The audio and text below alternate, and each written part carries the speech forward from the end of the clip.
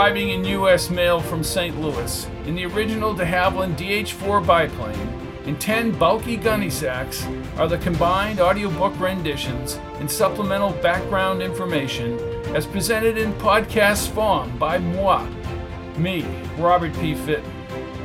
Good evening to one and all, wherever in the galaxy you make your home. Senor, a word about Martin Vasquez. Martin is content to carry out his master's orders, as he's done since Spain 500 years in the past. Neither man has aged with the alternate realities. It's taken Martin hundreds of years to finally have his fill of Ricardo. In the reality Ricardo created with the entities to personally punish Peter, Martin witnesses firsthand what Ricardo has done to Peter and his family. In the past, Ricardo has been distant from his transgressions, but as of late, with the killing of the woman in France, he's become increasingly sadistic. As Peter fights back and Ricardo responds in kind, Martin doesn't understand why Ricardo is obsessed with making Peter suffer, all because of a challenge back in Westerly in the first timeline. And more suffering with Jeannie's addiction, which she never experienced in the other time. Proof of what Ricardo's controlling dominance could do to a normal individual. As we shall see in tonight's episode, Peter thrusts himself into Ricardo's world, and that confrontation will stir even more hatred inside Ricardo. He ups the ante. But once again, Peter is clever and lucky. And now, Episode 4 of A World Without Her by Robert P. Fitton. The roads near Jeannie's Bel Air estate were blocked by police vehicles and yellow caution tape. Curtis parked the Hummer and then merged with Peter into the contingent of reporters, cameras, and more security people along the ivy wall perimeter. Reports all afternoon were vague concerning Jeannie's condition. One station reported her lingering in a coma, while other accounts talked about an improved status. "Peter, coming over here could be a mistake." "What can we really do?" asked Curtis. Peter squinted and then focused on the group by the huge iron gates. "I don't know what we can do, Curtis. One date with her and they're not going to let you in. We don't even know if she's in there." Peter nodded and walked past a TV station's oversized white van. He gazed up at the black microwave dish on the roof as a woman spoke into the portable camera in the middle of the road. Police held back dozens of fans along the yellow plastic tape, and more cops were looped in front of the metal gate leading into the estate. The perimeter wall and the wide tree branches hid the estate. He had the overwhelming urge to get inside and kill Ricardo by any means, or he could wait outside and murder Ricardo with a rifle. Killing him from a distance would allow time for an escape. "Sir, are you a fan?" Peter turned as a reporter thrust a microphone in his face. With the polished glass camera lens only a few feet away and the bright red light on, he realized his words would be broadcast. "Yes, I am. Your feelings on Miss Carlyle's hospitalization?" Peter paused, gazed at the camera, and then back at the reporter. "Well, like everyone else, I would have hoped that she would be filming up at Mammoth this morning. Do you think this diminishes her popularity as a star?" Peter looked at Curtis. "No. Her work is on film for everyone to see. She will, I hope, recover and be back. Does her drug use surprise you as a fan? We all care about her, and I'm surprised that those around her did not take the proper precautions to protect her." "You mean Ricardo?" "Yes." "Thank you." The reporter moved along the barrier and next spoke to an older woman wearing a purple Jean Carlisle t-shirt. Curtis, folding his arms, smiled. "Now you're a celebrity, Peter." Maybe she saw it. The afternoon sun cut through the leaves and branches. He started down the road perpendicular to the front gate. There has to be a way to get to her. She's probably still at the hospital and may not even be in there. Peter stared at his son's half-shaven face and doubtful blue eyes. "I'm not worried about her." A group of men in dark blue suits bolted around the corner and down the sidewalk. Peter recognized the short-haired Mitchell from the observatory. Away from the police lines and commotion, they formed an arc. Mitchell then jabbed a gun into his ribs. "What the hell do you think you're doing?" asked Peter. "Sturgis, you're a bigger jackass than I thought. Going on TV like that was stupid." "You got nothing on me." No, but I will. Walk down that sidewalk and take a left at the smaller gate. Keep following the wall. Peter clamped his fists. Another guy had a gun at Curtis's back. You can't just take us away. You move, I'll kill you and the kid. Peter marched on the sidewalk following Mitchell's instructions, but he veered left at the open gate in the wall. More men were near another gate under the trees inside. What are you going to do with us? You're screwed, Sturgis. You and the kid are going away for a long time. We ain't done nothing, said Curtis. He's right, you can't just invent things. Oh, we can and we will. Now shut up and get inside. He shoved Peter toward the guys guarding the gate. Peter and Curtis were roughhoused all across the grass toward a white shingle maintenance house. A wide stone drive swept along the portico and circled up to a huge gray block mansion with 3 separate wings. Mitchell kicked Peter and he stumbled onto the thick green grass. Peter moved like a crab and then rushed at Mitchell, but the other 2 men tackled him back to the grass. They held his feet as Mitchell pummeled his face with the gun. Curtis, restrained now by the 4 men, screamed at Mitchell. They lifted Peter up and Mitchell smacked his face several more times. Blood poured from his split lip. Do you know who Ricardo really is, Mitchell? Do you know he arranges realities? You're a lunatic, Sturgis. He pointed back toward the house. Bring him into the basement kitchen and keep your guns on him and the kid. Tries to leave, shoot him. He manufactures alternate realities, yelled Peter. Mitchell hit him squarely in the jaw. Peter blacked out for a few seconds and then looked up from the ground. They dragged him across the grass. The bright sunlight shot across his face as the massive windows embedded within the stone facade passed above him. They whipped his body around and made him walk down a steep stone basement stairway. Someone opened the inside door and he staggered into an older kitchen with long slate counters and chrome pots hanging from the ceiling. He saw the grass and grounds outside the elongated pane windows. Other men forced him to sit next to a frightened Curtis. I'm Peter Sturgis. I live in Westerly, New York. My wife's name is Jeannie. We live at the end of Spring Street. I have 4 kids and a dog named Rusty. Hey, shut up, yelled the short guy, and he whacked Peter's temple with his handgun. Dazed, he somehow recovered. You can't take that life away from me.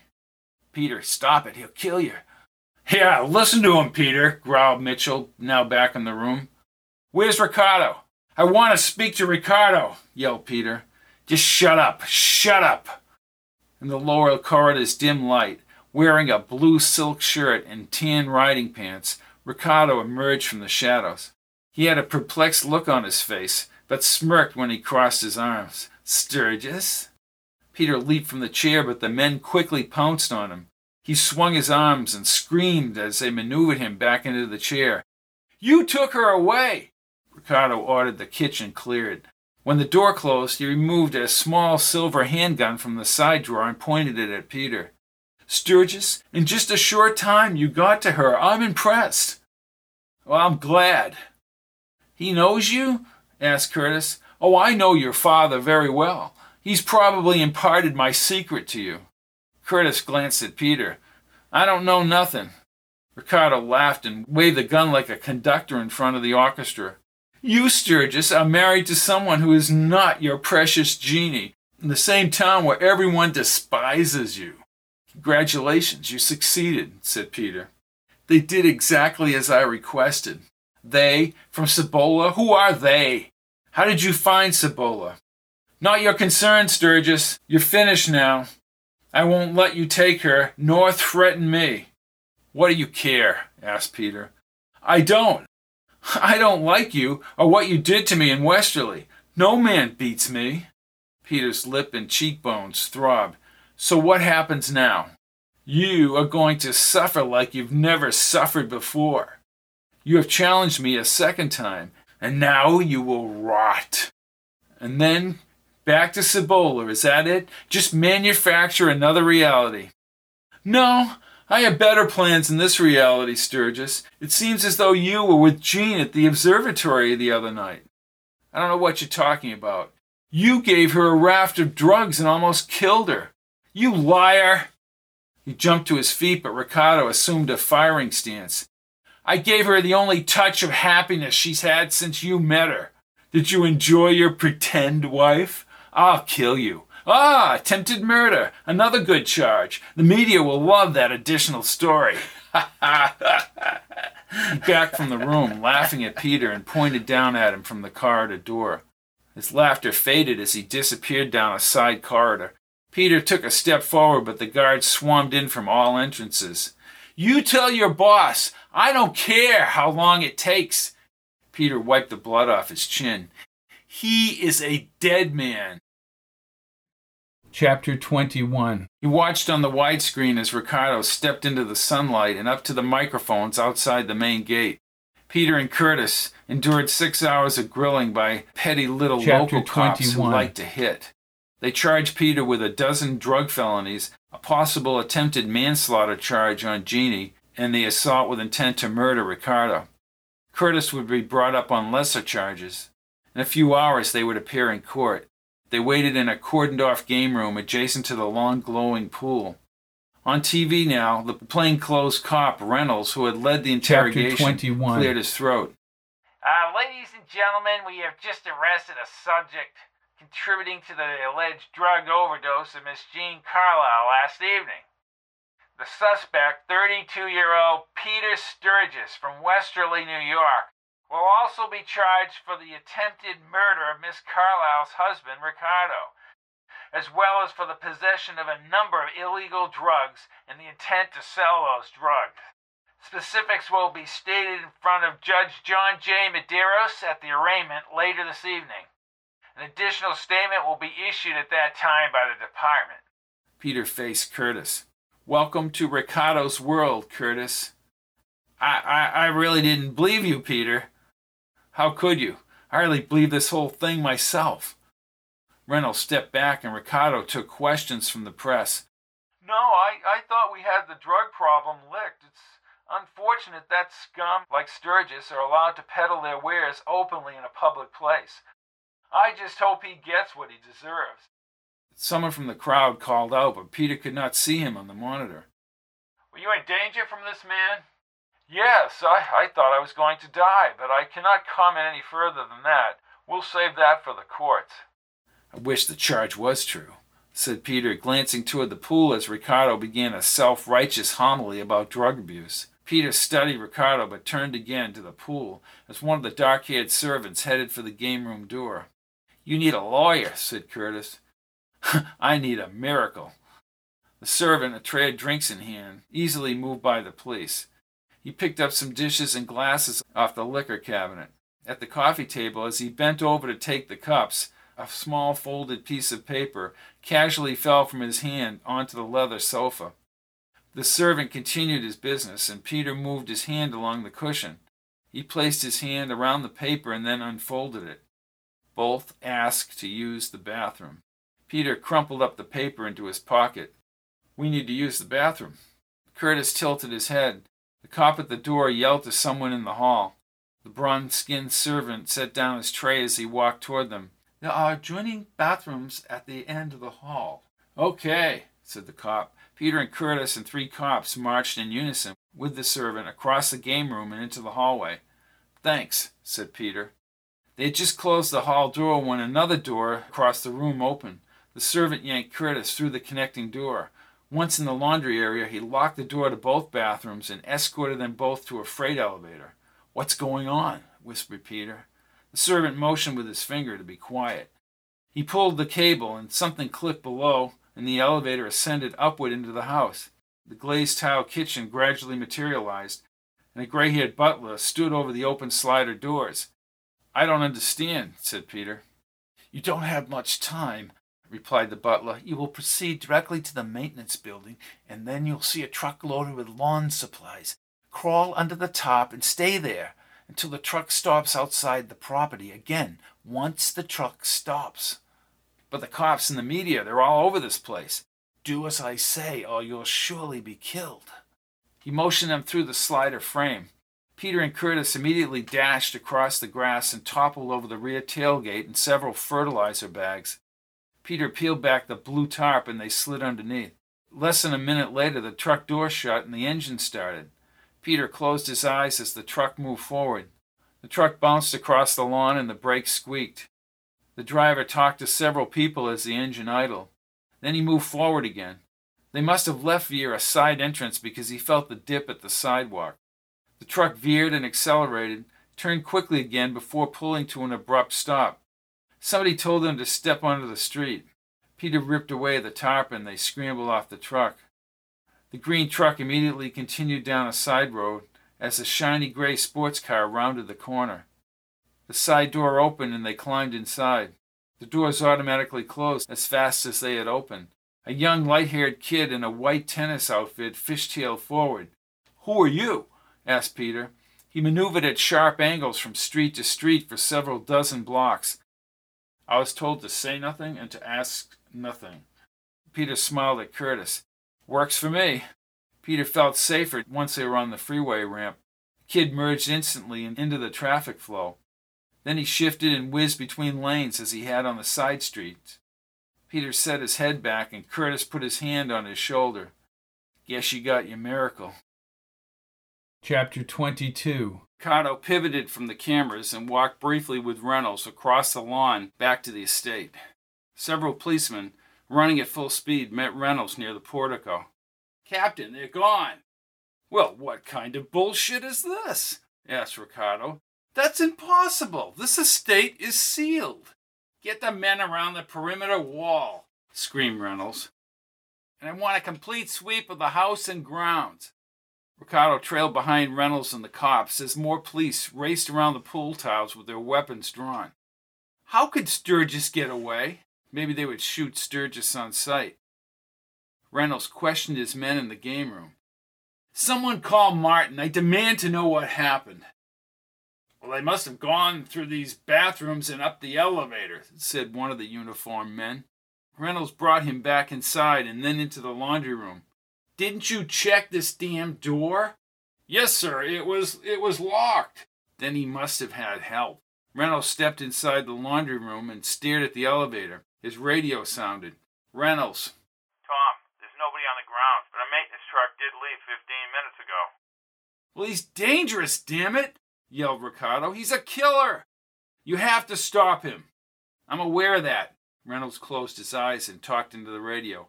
"What about the damn truck? Sturgis's description has been broadcast. We're working on the truck tag." "Captain, the servant was roughed up," said one of his men back in the bathroom. "He says they ran onto the grounds." "What the frig?" Reynolds kicked the wall. "We just announced to the world that we had the bastard. I can kiss my job goodbye." "You are exactly right, Captain." Ricardo scurried to the stairs. He climbed quickly to the first floor as a frustrated Martin entered the foyer door. "Sturgis is gone, Ricardo." "Well, that's real brilliant, Martin. Where the hell are Mitchell and his people?" "Well, they should be on their way to Mammoth Lake." Martin put his hand on Ricardo's shoulders. "Let's just think this through, Ricardo. How far can Sturgis and the kid get? Every cop from here to the Nevada line will be looking for them. If we're lucky, they'll be killed and we'll end this nonsense.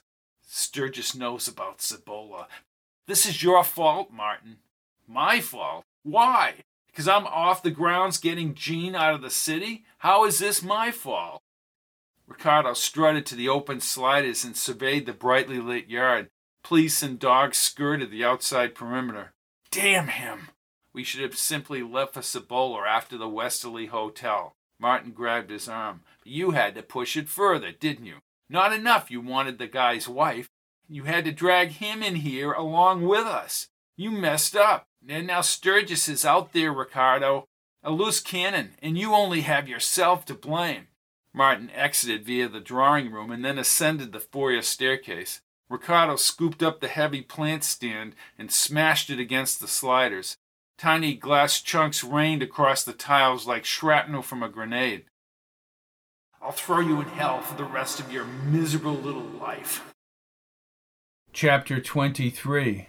Peter opened his crusty eyes when the jet banked through a few thin clouds near the airport. Curtis remained asleep in the adjacent seat as the plane leveled out. Peter closed his eyes in the glow. The kid in the sports car had dropped them off in front of a small jet in a darkened area of the Burbank airport east of the city near the mountains. They were met at 1:30 a.m. by an older, white-haired pilot who quickly brought them inside the jet. He would not answer any questions.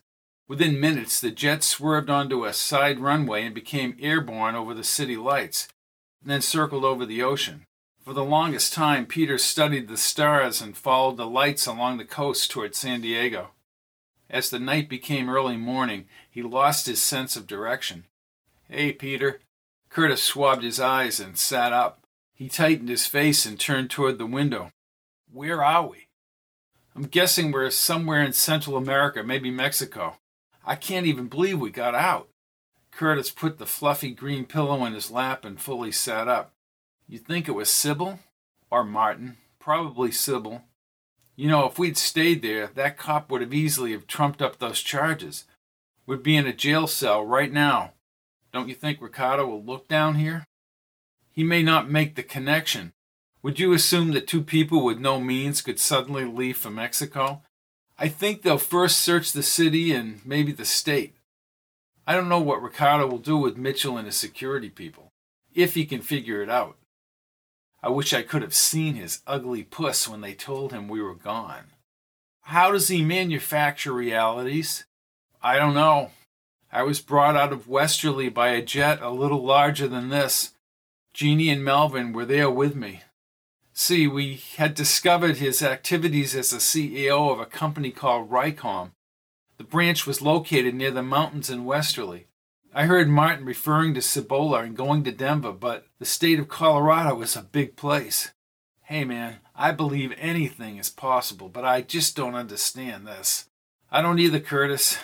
All I know, I was on that jet with my wife, Jeannie.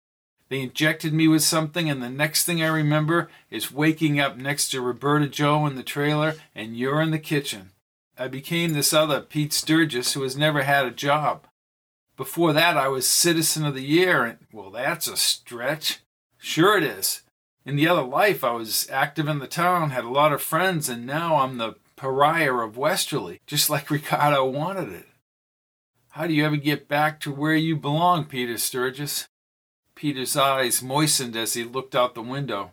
They flew only about 500 feet above the rugged jungle mountains, and the sweeping blue Pacific spread out to his right.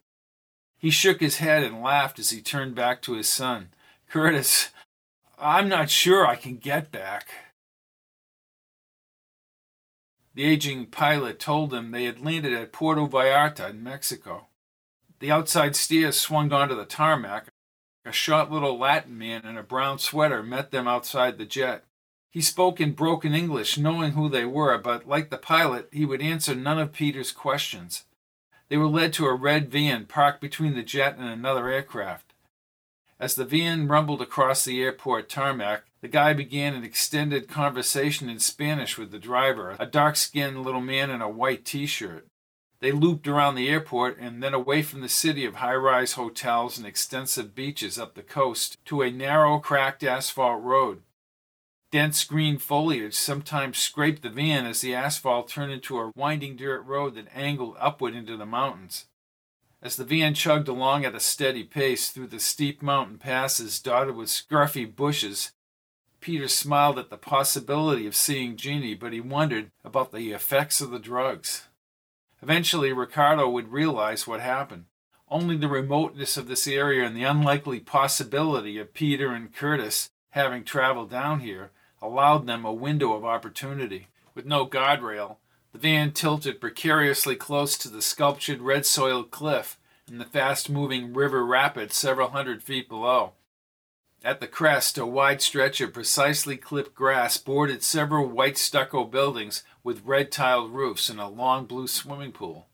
A veranda with glass tables and a few white wicker chairs traced the front facade. An incredible vista of the azure Pacific horizon spread above the lush mountains and palm tree branches. Sybil wore a woven, wide-brimmed hat, casual beige pants, and her sandy hair flowed over her shoulders. She traipsed down the veranda and hurried over the grass and across the drive's crushed seashells. "Hey, that's the woman on TV in front of the mansion," said Curtis. Peter nodded as the van came to an abrupt stop. The little man in the brown sweater jumped out and slid open the van door. "Hello, Peter. Have a nice trip?" asked Sybil. "I thought you might be behind this." Peter stepped onto the pulverized shells. "I'm just afraid Ricardo will send his people or the cops down here." "Ricardo and the police have already called down here, and I have assured them, most effectively I might add, that I would have people watching the grounds should you two attempt travel to Mexico." "Then he doesn't suspect that you—" "God, no." She looked briefly at Curtis and smiled. "Ricardo originally hired me." "But what about the observatory? Doesn't he know you arranged my rendezvous with Jeannie?" "Peter, relax. He thinks Jean went up there on her own accord and that I chased her. Believe me, we are in the middle of nowhere here in Mexico. As you saw, it takes a better part of an hour to get to the city."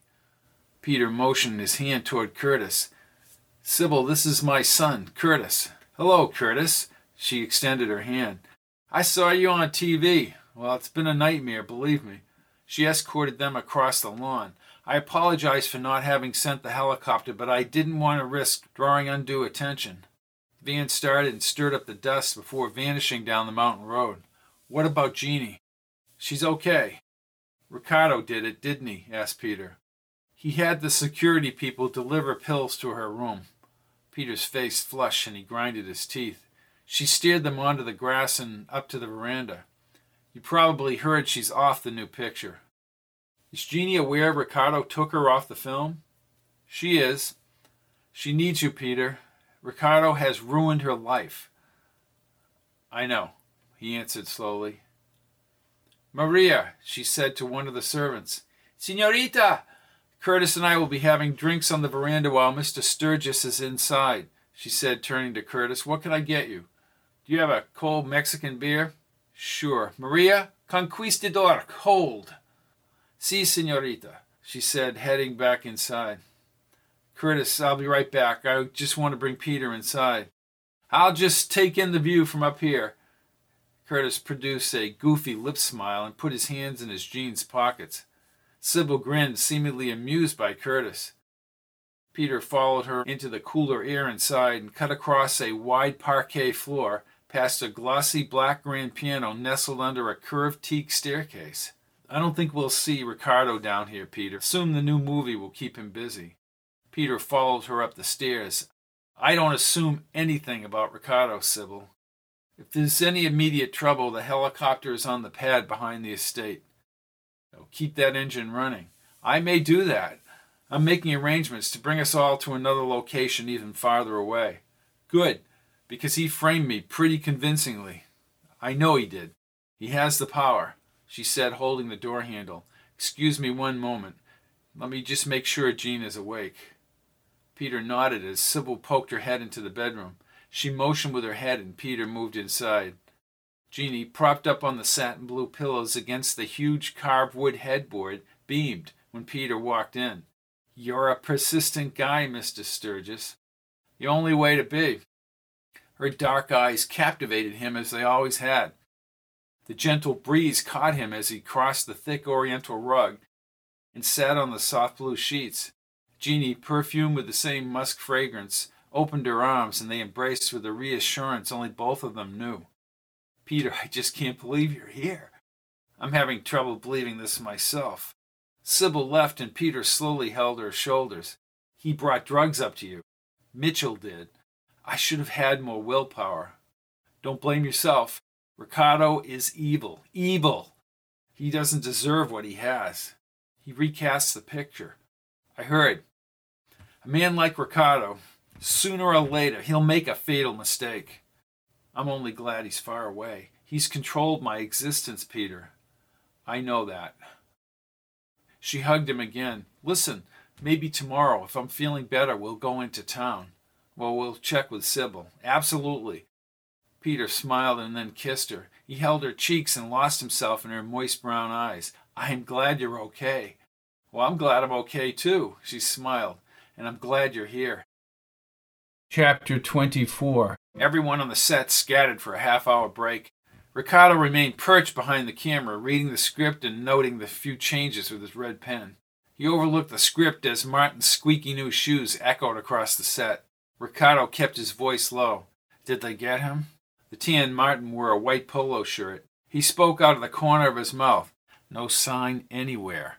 The maintenance guy swears Sturgis just left the estate. Reynolds and his people questioned the guy for 6 hours last night. Well, what are you saying, Martin? He set down the script and stood. Sturgis, did he hide in the truck? Well, I just talked about that with Reynolds. If he hid in the truck and the guy drove him to his home in Glendale, well, what? Come to the point, will you, Martin? Then the cops should have found them by now. Oh, brilliant. That's real brilliant, Martin. He peered over his shoulder as Martin followed. No, we had him. Damn it, we had him. Had him? Had him for what? Martin grabbed his arm. Listen to yourself. You arrogant, overbearing fool. Ricardo grinned and then laughed fully. I don't think I've ever seen you pissed off like this, Martin. It's beyond that. I want to leave for Cibola. Oh, do you? I'm telling you, you best forget about Sturgis and start a new reality before it's too late. Before it's too late? Ricardo smiled again. He put his hand on his old friend's shoulder. Martin, you worry too much. They'll find Sturgis and jail him. Then he'll rot. Martin flung his hand away. His tired face hung like a confused dog, and his eyes reflected his anger. He retreated out the back corridor. Ricardo giggled as he punched out Mitchell's number on the cell and waited. Mitch, where the hell are you? We're at the bungalow in North Hollywood. They haven't been back here. The Hummer is still parked out in front of the Bel Air estate. They must be hiding out somewhere. LA's a big place. Ricardo gripped the phone tightly and started down the hall. You listen to me, idiot. You will find Sturgis and the kid. I don't want any excuses. Follow any lead, because Mitchell, if you don't find them, you'll not only be canned, but you'll never work again anywhere. The other guy, Melvin, he left. I only see his name on the itinerary. He left for Wyoming. You follow it up, and I better have answers soon.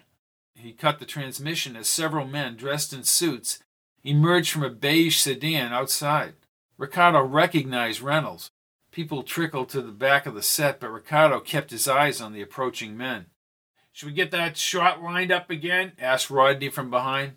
15 minutes. When Martin jaunted across the lot, Ricardo kicked open the door and strode toward Reynolds. He flipped on his sunglasses in the hot air. Martin gestured wildly ahead and shouted at Reynolds. Yeah, you gotta cut that out. Nobody asked you to come up here. You shouldn't be up here. Get your men and get that car and get it off the set. Ricardo cursed him as he approached.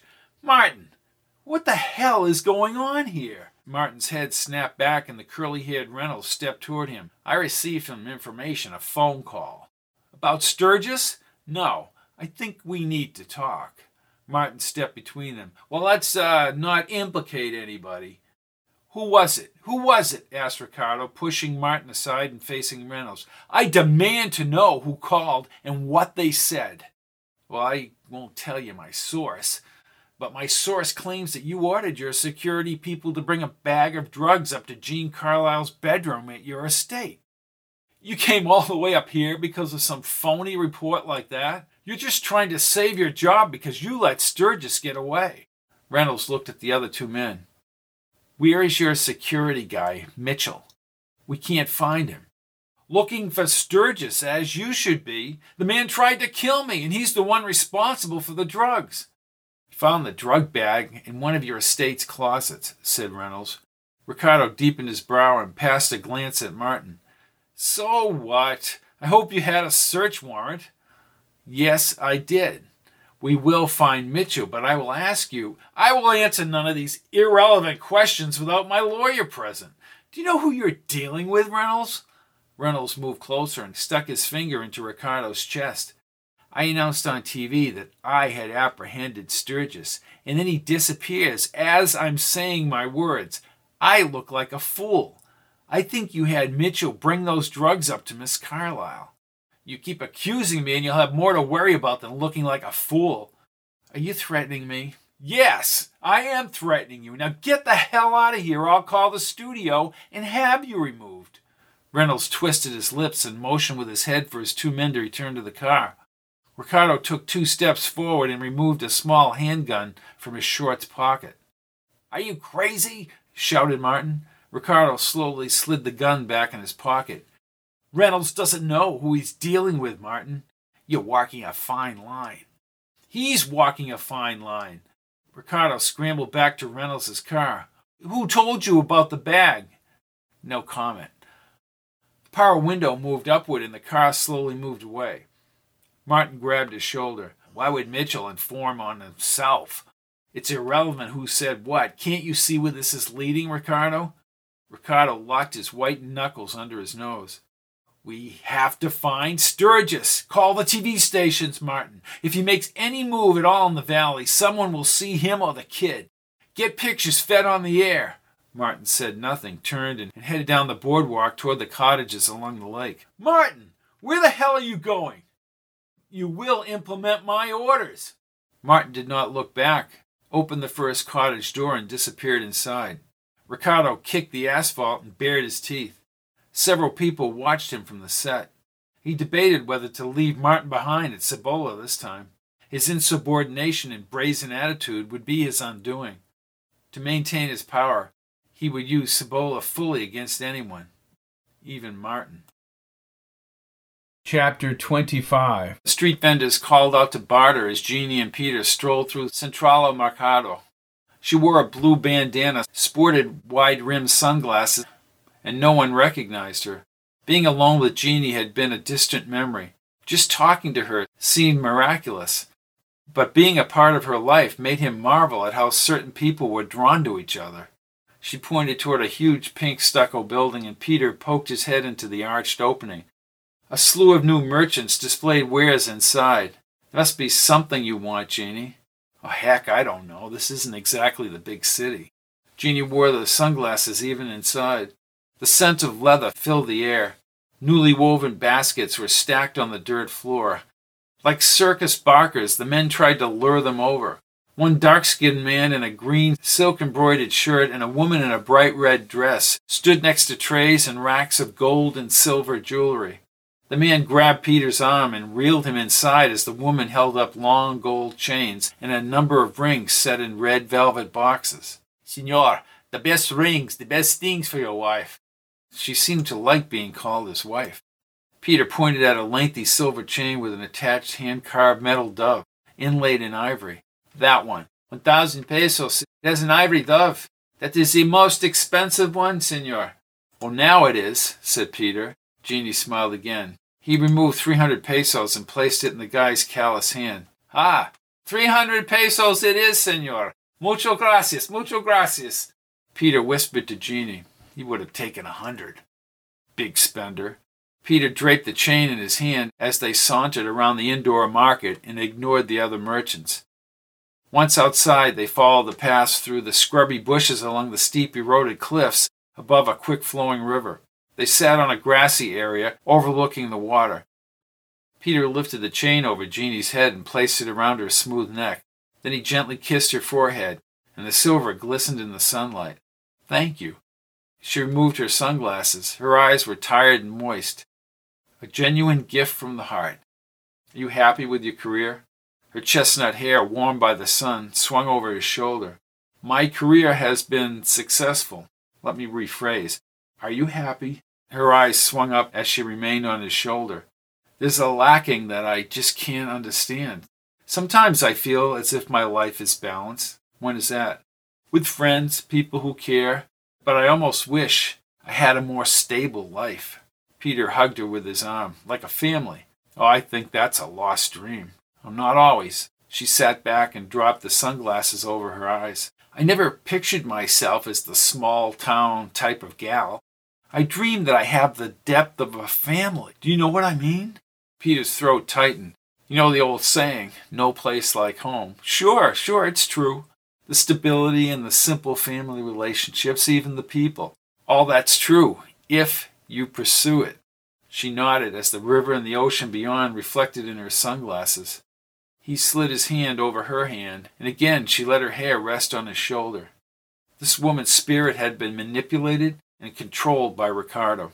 As she looked up, he kissed her again, and continued as they fell back in the grass. He looked into her eyes and locked his body around her slender frame. "You're safe with me." "I'm not safe as long as Ricardo is alive." The sadness in her eyes winnowed into his heart. They sat up again. "Let's not think about Ricardo." "Well, not easily done." The beach and the hotel extended north below the mountains. "Let's head below. Can't be more than a mile to the beach." "Oh, I don't have my suit," she said as she stood. "You won't need it," he said with a cunning grin. "Really?" He pulled her up. She took his hand and they hiked down the ridge trail through the bushes toward the sands below. The sound of the marching tide crashing against the gritty berm mixed with the seagulls' chatter and grew louder as they approached. The hot gritty sand warmed his feet as they neared a weathered sign with bold orange letters. Peligro. They found a spot on the grainy sand. He kept his arm around her jersey as the brisk ocean breezes ruffled his hair and shirt. A salient peace of mind and contentment which had been lost with Ricardo's abduction returned. He sensed she felt something similar. Her body remained warm even with the stiff wind. As the steady cadence of the breakers counted out time like a perpetual clock, the sun grew large as the day waned, and the wavering orange spear sat on the steely ocean horizon. She snuggled closer as twilight fell and dimmed the shore. "Peter, don't let me go," he whispered in her ear and kissed her neck. She gazed upward through his arms and smiled.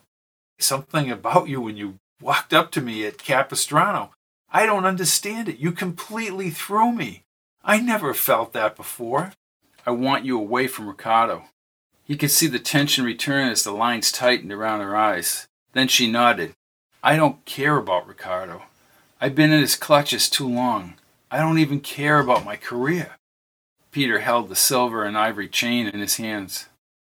"The dove means peace." "Well, peace isn't easily attained." "No, it's not. But you're going to have peace now, Jeannie. I'll make sure of it. I won't let him ruin your life any more." She smiled and nestled her head into his chest.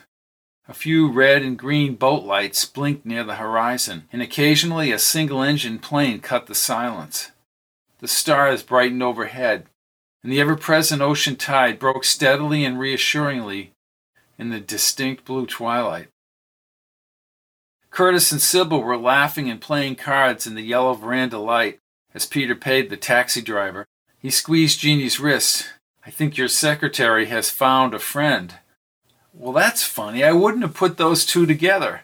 One of the servants brought them cold juice. "They do seem to be having quite the time. Can I get you anything else, Miss Carlyle?" "It's the middle of the night, Rollo. Please, you're off duty." "Thank you, Miss Carlyle. I'll see you in the morning." "Take your time, Rollo. I'm sure it will be a late morning." "Yes, Miss Carlyle," he said, and he headed back inside. "They are having a good time," said Jeannie, sipping the juice. "Well, good for him. And her. Sybil is a workaholic." "Jean," said Sybil from the table. "Well, you two seem to be having a party," said Jeannie, climbing the stairs. "Curtis has his own way of playing," said Sybil, laughing. "And it's not by the rules, I might add." Jeannie raised the glass to her lips. "Glad to see you're relaxing, Syb."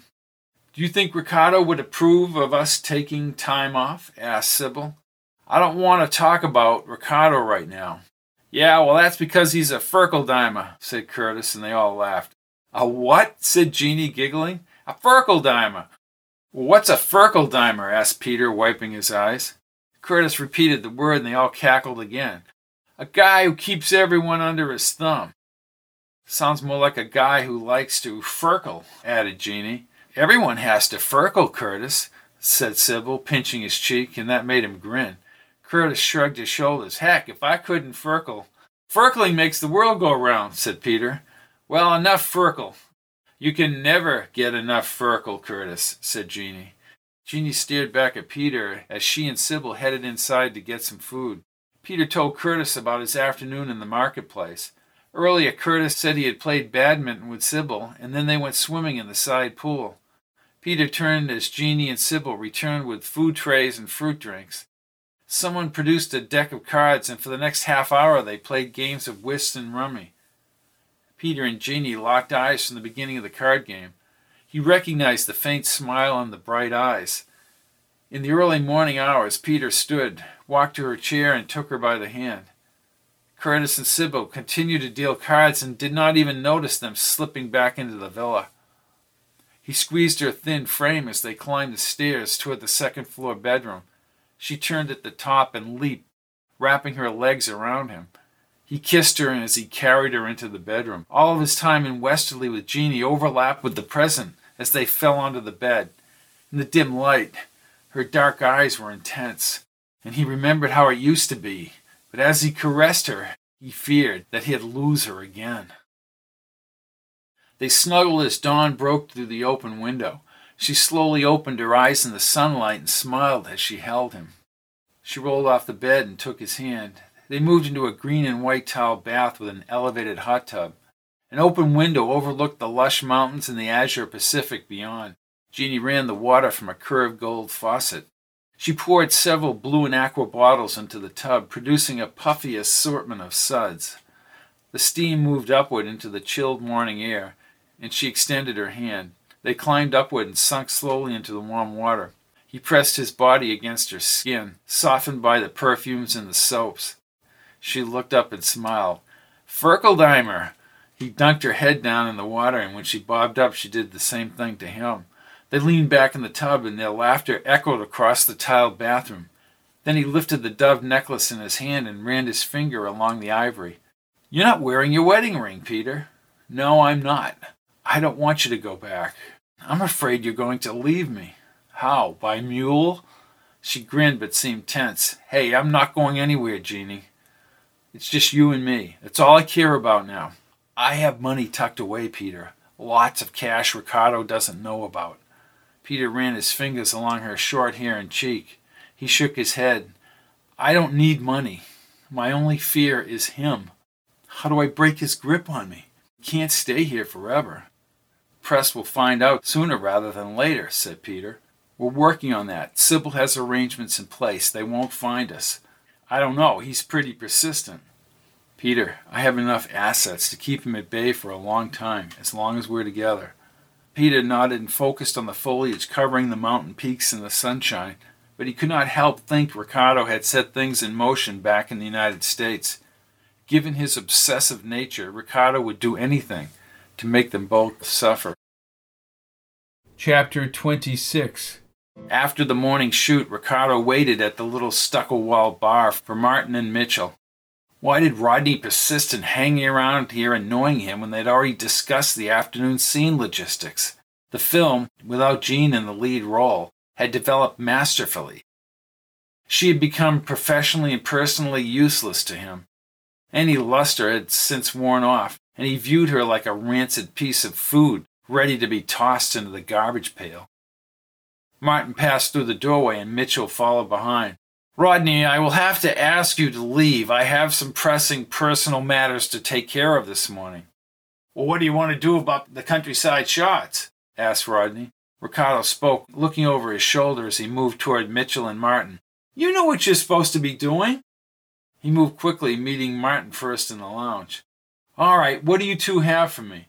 "Nothing," answered Mitchell, dipping into a snack food bowl on the bar. "Well, why not?" Mitchell wrung his hands. "Ricardo, we've checked everywhere. Every cop in the city has been looking for Sturgis." "Well, what about the bungalow?" "Nothing." Martin had an arrogant tone in his voice as he held Ricardo's arm. "Listen, we may not be able to find him." "Unacceptable. It's going to have to be acceptable." He pulled Ricardo down the bar. "Let's get out of here now and get to Cibola." "Martin, you never could hold up under the pressure." "It's not a matter of pressure. It's a matter of survival. You take Sturgis too lightly." "Oh, on the contrary, I take him all too seriously." "This is insane." Ricardo's lips curled into a half smile. "Martin, I've just about had it with you." "Oh, and what are you going to do? Kill me like you've killed so many others who have died?" "Anyone who has died has been in a created world." Martin moved closer, but Ricardo raised his index finger. "Is that your rationalization? Just because people are in other realities, they don't die as human beings? Are they inanimate objects? I don't know how things evolve into multiple realities, but what I do know that the people you hurt are just as human, their lives just as real, and the pain still hurts. Ricardo could easily leave Martin behind in this reality. Justice would be served by flying to Cibola and instructing the entities to leave Martin helpless. He quickly passed Mitchell, now munching on more snack mix at the end of the bar. "Mitchell! Yo! Come here!" Mitchell jammed more snack mix into his mouth as he waddled over. Ricardo reached out and straightened his tie. "Tell me where you think he is." "Who?" "Sturgis, you idiot." "Oh, he could be anywhere," he said as he chewed the morsels wedged between his yellow teeth. "Finish eating, will you? You're grunting like a pig. I want every option explored. Where would he go? Is he back with Melvin Bornstein?" "We hired somebody to go check." "I don't really care if he is back there. It's his suffering that I want." "Well, maybe he went after her." Mitchell reached for another bowl of snack mix, but Ricardo grabbed his wrists. "What are you saying?" "Mexico. Maybe he and the kid somehow got to Mexico." Ricardo released his grip, and Mitchell pulled in the bowl, scooped out a huge portion of the snack mix, and stuffed it in his mouth. "How? How? Sturgis is a wanted man." He's a clever bastard." "Yes, he is. If you're right, he could be there by now." Ricardo leaned against the bar and smiled as he crossed his arms. Yes. He slowly nodded his head as he squinted. "I want you to fly to Mexico, Mitchell." "And pick him up?" His head snapped to the right. "No, not this time. I want an OD. She won't wake up." "Hey, murder is a very heavy charge, Ricardo." "Not if you're paid well. I'll give you $100,000 if she's dead in 48 hours. "Well, what about Sturgis?" "Oh, Sturgis will spend the rest of his natural or unnatural life mourning his Jeannie, trying to clear his name in a maximum security Mexican jail cell." Peter, with Curtis, outwits Ricardo. And what of Jeannie and the hope of Peter and Jeannie together again? In Mexico, they find the peace they have long sought. Ricardo, obsessed and frantic, will use his men and whatever it takes to find them. Martin is strongly hinting at the ultimate way out through Cibola. Next week, the action-packed conclusion of A World Without Her. I'm Robert P. Fitton. Stay tuned. Same time, same Fitton on the air station as we see the results of Ricardo's crusade to destroy Peter Sturgis.